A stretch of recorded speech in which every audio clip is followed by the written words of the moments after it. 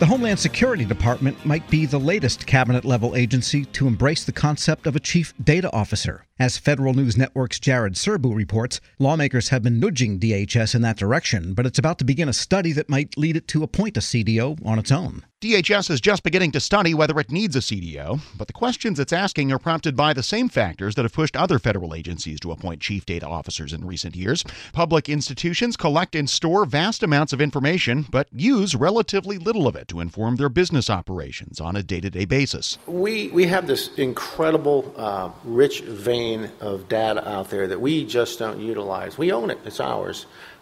We need to start tapping into it. That's Dr. John Zangardi, the Chief Information Officer at DHS.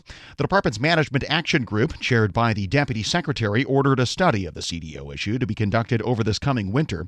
The study group, which will be led by Zangardi's office, is expected to present its findings in the spring. We have a data strategy, but it really needs to be fleshed out. And what do we want to do? So we're in the process of beginning to think about what those different COAs might be that we would present in the spring. So that's a tremendous amount of work, and we're in the initial phases of it.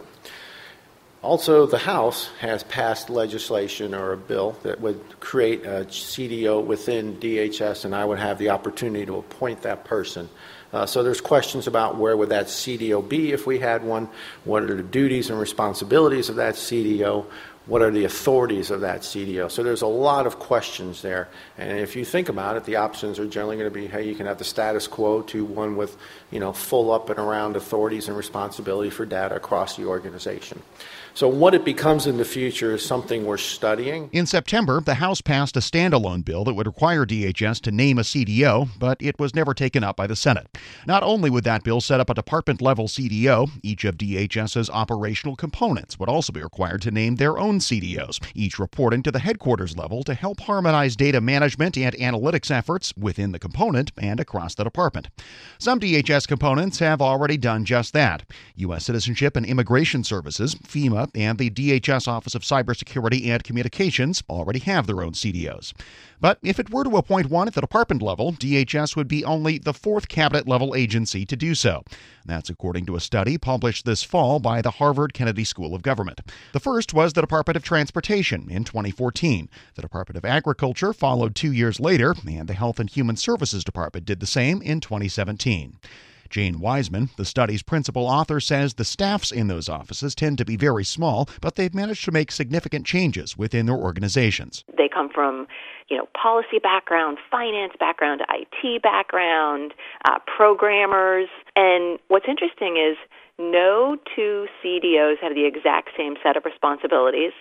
No two of them have the same personality type. And so they're all kind of pioneers in this wonderful world of data-driven government. So to be a successful CDO, at least one of the things you say in the paper is that you need to have authority, you need to have, to some degree, a high profile. So of the CDOs that you talked to and looked at, how challenging has it been to be seen as like a credible decision maker within the organization? Because I imagine scenarios where the person would have to fight potentially pretty hard to carve some authority away from the CIO, the CTO, whoever it is, or even just struggle to convince people that the job is relevant.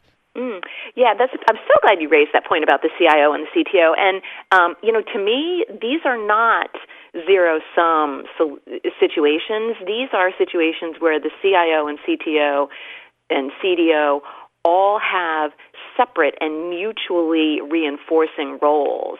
So there isn't a, territorial thing here.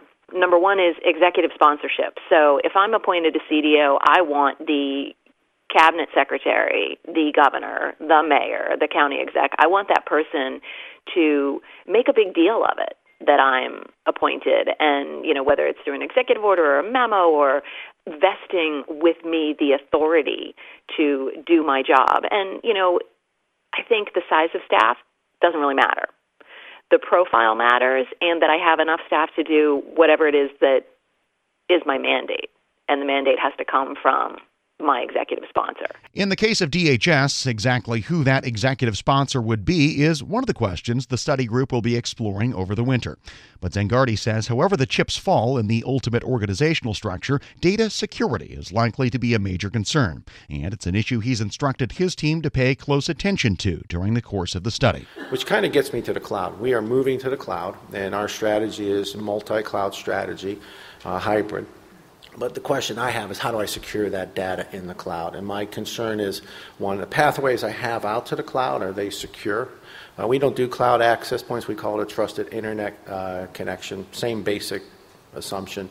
But how are we securing it? Because a lot of the complaints you hear from the components are that your ticks or your caps induce latency, and their mission requires low latency rates.